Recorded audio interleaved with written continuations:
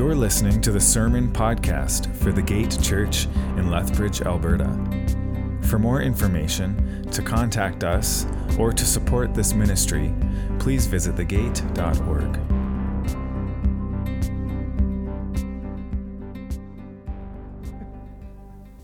Right on. Well, thank you so much for coming this morning. It's good to see everybody out this morning, and hello to people online as well. It is good that you are watching. Wow. So, today we get to take a break from the book of Luke. What? Okay, I'm kind of glad that that's the response and not like, yay, because the book of Luke is pretty good. But you also might notice that Pastor Greg is not here. And those two events are not related, I promise. I'm not trying to sneak a rogue sermon in here when he's not listening. So, no, it just happened that we rearranged a few weeks ago, and the verses that I was supposed to be preaching on this morning got slipped into the message that he preached last week. And so, lo and behold, we had a spare Sunday. And so, what I was thinking about doing is that because of the upcoming outreach team meeting this morning, or this afternoon, I was going to preach a sermon on evangelism. It seemed fitting. And I was going to take this time and give us a bit of practical direction into the heart of evangelism. And by practical, I do not mean the script that you should use every time you try to talk to someone about Jesus. Because I don't think there is the one way that we should talk about Jesus to everybody, right? Everybody is an individual. Everybody has their own questions, their own concerns, their own ideas going on in their minds. So why would we try to boil evangelism down to this one script? And by practical, I don't mean to show you the top 3 verses that are about evangelism in the Bible, because I think the whole Bible is telling God's story, telling God's love story for us. And so that's not really what I mean either. What I do mean by practical, and I went on the internet, I found a definition, and this is exactly what I wanted to talk about. And one of the definitions I found of practical is likely to succeed or be effective in real circumstances. And so the question has to be asked, what is effective and successful evangelism in the real circumstances of life that we live in? Well, I can say with some certainty the end goal that we look forward to when we're evangelizing and when we're reaching out to people is that people will become followers and disciples of Christ, right? They will know that they are sinners and that Jesus died for their sins on the cross in order to forgive their sins, and that they will have their lives changed by the Holy Spirit so that they can live their lives as God as their Lord and Savior. So that's the end result of evangelism, and then discipleship starts after that. How do we get there? How do we get to this end result of evangelism? And I want to give you 2 ideas today. These 2 ideas are probably the most basic ideas out there when it comes to this conversation, but today they are the most practical and effective ways of showing God's love to other people. And so here this is. This is the 2 plans for evangelism that I want to talk about today. And this is pretty simple, but it's pray and love your neighbor. So it's groundbreaking, I know. Take notes. This is good. I firmly believe in the power of simplicity at this point. I do know that as you take these 2 basic concepts, these 2 basic themes, and start to unpack them, I do realize that there's complexities, right? That there's things that need to be thought through and worked through as you put them into practice in your own certain area, right? And I understand that. There is a multitude, right, of different ways of praying and seeking God. And seeking God is not this clear-cut endeavor. I really wish it was, but it isn't. Because we can be doing it for our whole entire lives, and it seems as if sometimes we want specific results, but God, that's not the direction that God wants us to go. And so we don't always get the desired effects that we want.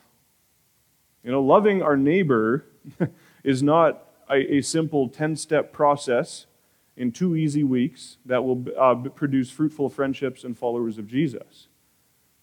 That's just not the way it works, right? And I know this because, and I think you can all agree with me, because we all live in the same broken world with the same broken people, and sometimes we don't know what to pray for. We don't know, and we find it really hard to love our neighbors because they're annoying. All right, we just don't know them, and so we try to make excuses, all that kind of stuff. And so, with all that being said and acknowledged, and I definitely acknowledge it, let's start a journey today, though. That's, there's some complexities. We can deal with that as we go. But right now, let's take a deep breath. Like, seriously. Just relax just a little bit, because I bet talking about evangelism kind of makes some of us nervous, right? Just take a deep breath. Acknowledge the fact that, yes, we are human, right? We're bound to mess up. Jesus knows that.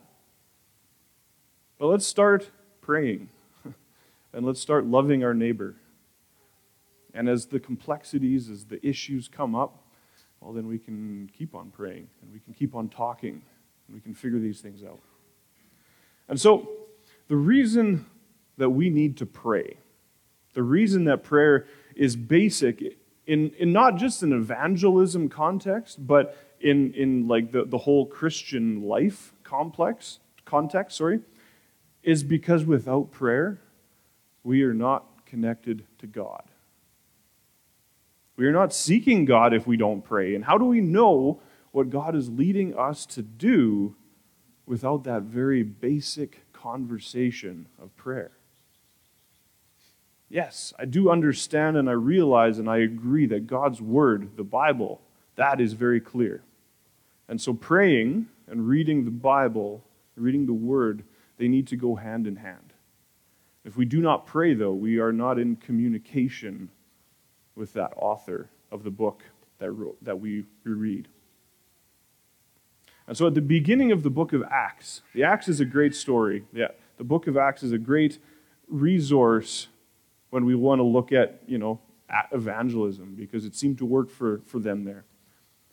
So in the book of Acts, right at the beginning, right after the disciples had returned from Jesus ascending into heaven, it says that they returned to Jerusalem and they all went back to the room or the rooms that they were staying in. And it says in Acts 1:14, all these disciples with one accord were devoting themselves to prayer together with the women and Mary, the mother of Jesus, and his brothers. And these words, they give us an idea of what the prayer lives of these people were like. And they give us an example to follow. These followers were waiting. They were waiting for what was to come. Spoiler, it was Pentecost. Pentecost was coming. And the giving of the Holy Spirit. And in the meantime, well, Jesus said, stay in Jerusalem and wait. And so they're like, okay, how can we wait? Well, let's pray. Let's fill our time with useful endeavors. And so it says they were of one accord, devoting themselves to prayer. And what that means is that they were, this is a Greek definition, they were continuing to pray. I love that. 2 times, continuing to pray together in a way that was perfectly harmonized. They were persevering in prayer, being steadfast and attentive to it. And they did it together as a group. They were all praying in the same direction. Another Greek word that's found in there is the one for one accord. And the Greek word is homothumadon. Can we say that together? Homothumadon. Right on. It sounds like a dinosaur, but it's not. Homothumadon, which according to Thayer's Greek definitions, and this is, I don't know, if you've ever had a chance to read Thayer's Greek definitions, it's not known for its vitality and emotion in it, but I thought that the definition that he writes for this specific word, homothumadon, you'll have to get used to me saying that a lot today. Here's the definition. It's a compound of two words meaning to rush along and in unison. The image is almost musical. Musical notes on the scale, while different, harmonize in pitch and tone. As the instruments of a great concert under the direction of a concertmaster, so the Holy Spirit blends together the lives of members of Christ's church. Whew, that's good. That's a good picture. And what a beautiful picture of prayer. Continually harmonizing as we come to the Father in prayer. And all through the book of Acts, if you read through it, we see the group of Jesus followers coming together to pray all the time. That was their go-to first step about everything. And so should it be with us. They prayed for boldness to spread the word of God. They prayed for direction in who they should send out and where they should go, and they devoted themselves to prayer as part of their regular daily life.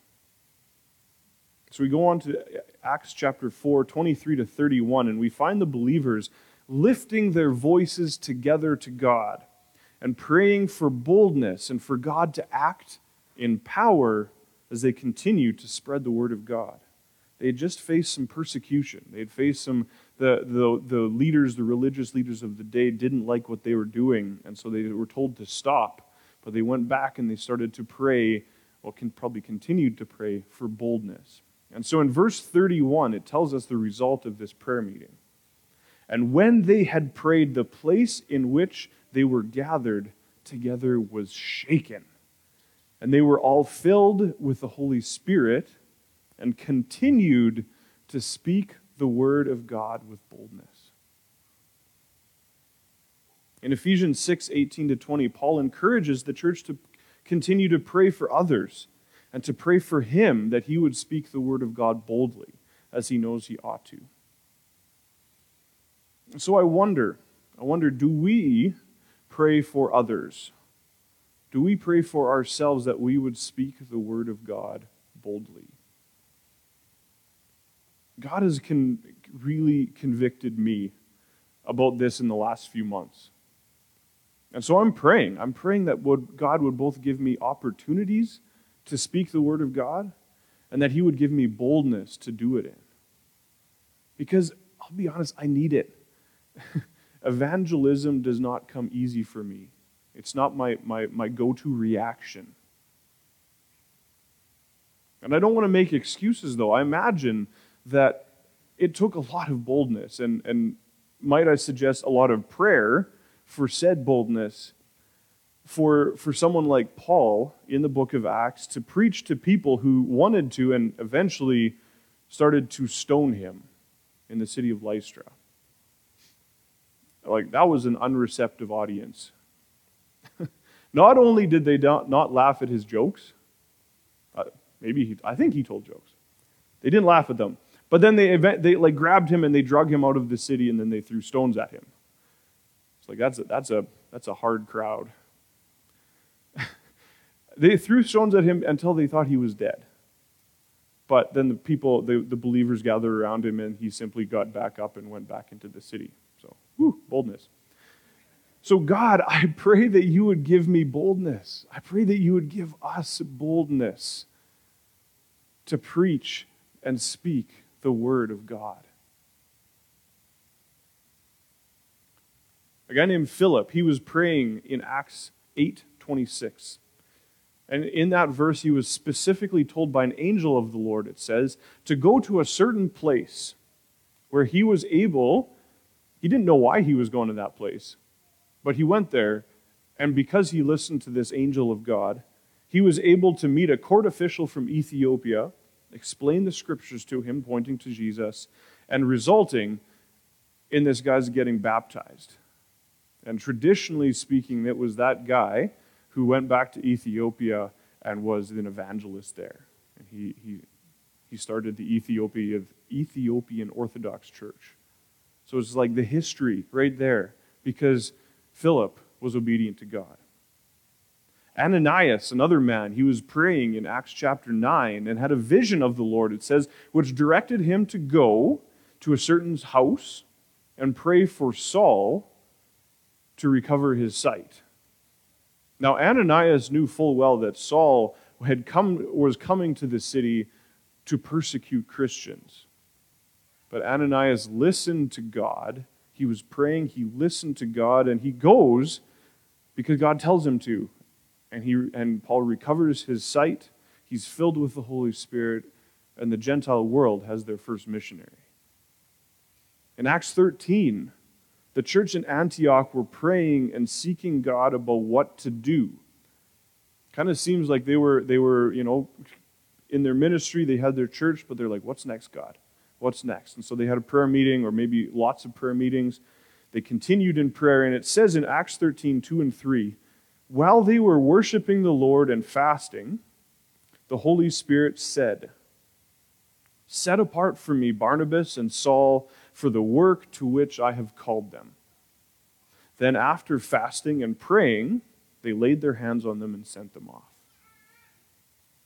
And after that, if you continue reading in the book of Acts, it seems pretty easy to deduce that Paul and his associates lived a life filled with prayer. And it's interesting, in Acts 16, 6 to 10, I'm not going to read it, but it tells this really interesting story of Paul and his disciples, or his associates, his missionaries, of being forbidden by the Holy Spirit to go to a certain area to preach. So don't go there, but instead it says he has a vision of a man pleading with him to come to an area called Macedonia. And of course, Paul listens and obeys. These people were people who prayed. They could know and understand the voice of God because they were constantly seeking Him. They were continuing in prayer. So when God spoke by the Holy Spirit, or by a vision, or by an angel of the Lord, these people listened to the voice of God because they knew that voice. And they acted upon it. They obeyed it. And so, I also wonder, do we pray that God would give us a desire to pray? Do we pray that God would give us the opportunities to speak the Word of God? Do we pray for God to lead you where He wants you to go? And are you continuing in prayer so that you can know the voice of God, that you can know the leading of God in your life? So step one in evangelism is to pray.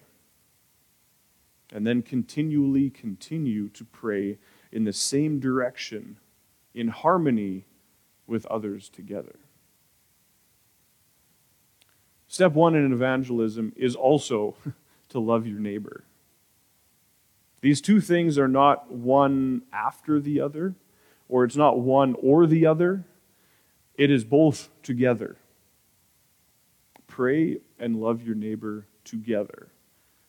And that's step one, that's step two, step three. That's all the steps. Before we go on, I do want to clarify what loving your neighbor means. It's important enough, I think, to have a wide enough definition of who our neighbor is. Going again to Thayer's Greek definitions, I guess it's a good book, I've been quoting it a lot. One of the ways to define the word neighbor is, according to Christ, any other man or woman, irrespective of nation or religion, with whom we live, or whom we chance to meet. So that's kind of, like a big scattered definition. But in short, your neighbor, the one whom you should love, is anybody, is anyone that is around you. You definitely don't have to agree with them. You don't have to agree with their opinions before you start to love them. And you definitely don't need to try to convince them of your opinions as you love them. I'm reminded, the story of the Good Samaritan.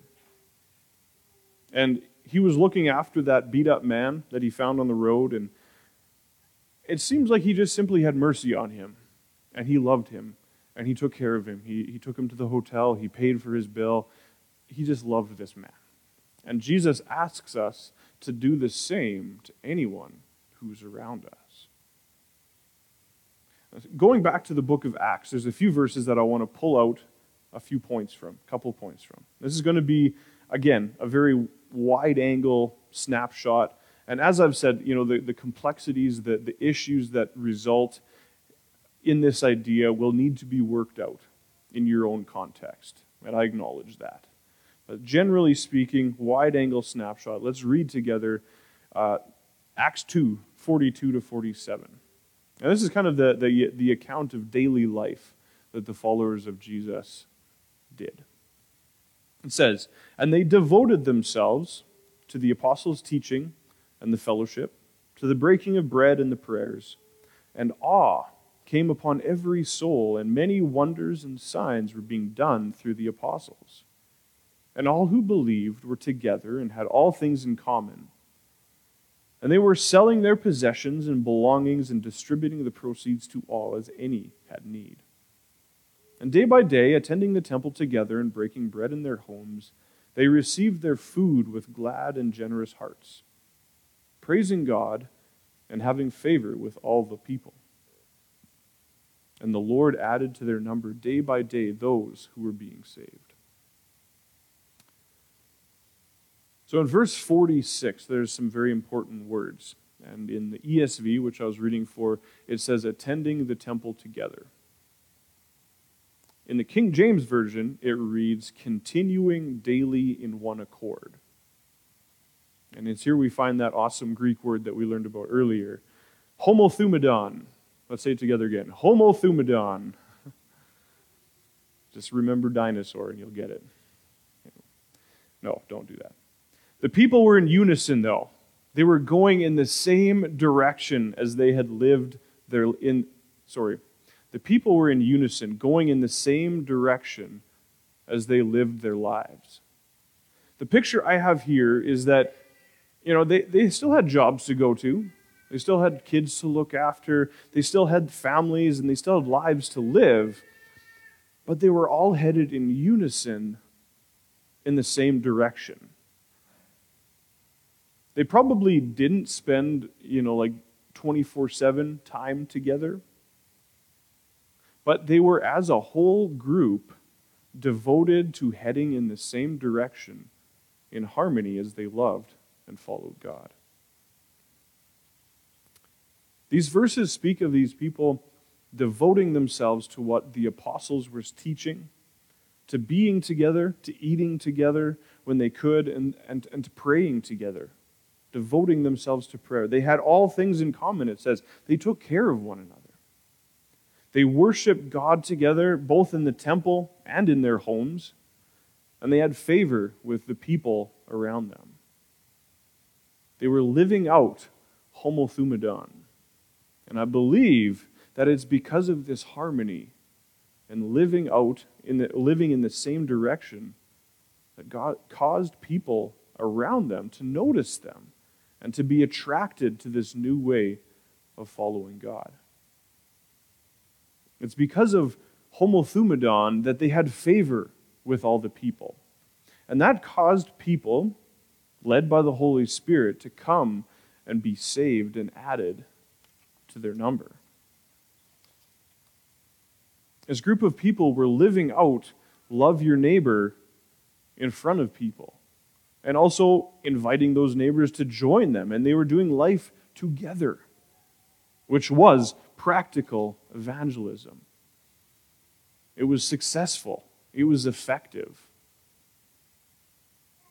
Praying and loving your neighbor. These two things are to be pursued at the same time in the spirit of homothumadon. as a church body together in the same direction, let us pursue bold prayers and boldly loving our neighbors. Pete Greig, the founder of an organization called 24/7 Prayer. We read one of the prayers that he had written for the Ukrainian crisis right now. He also once said, "Prayer without action is religion in hiding." If we pray but we do not act, we need to heed the words of James that he says in James 2:14-17.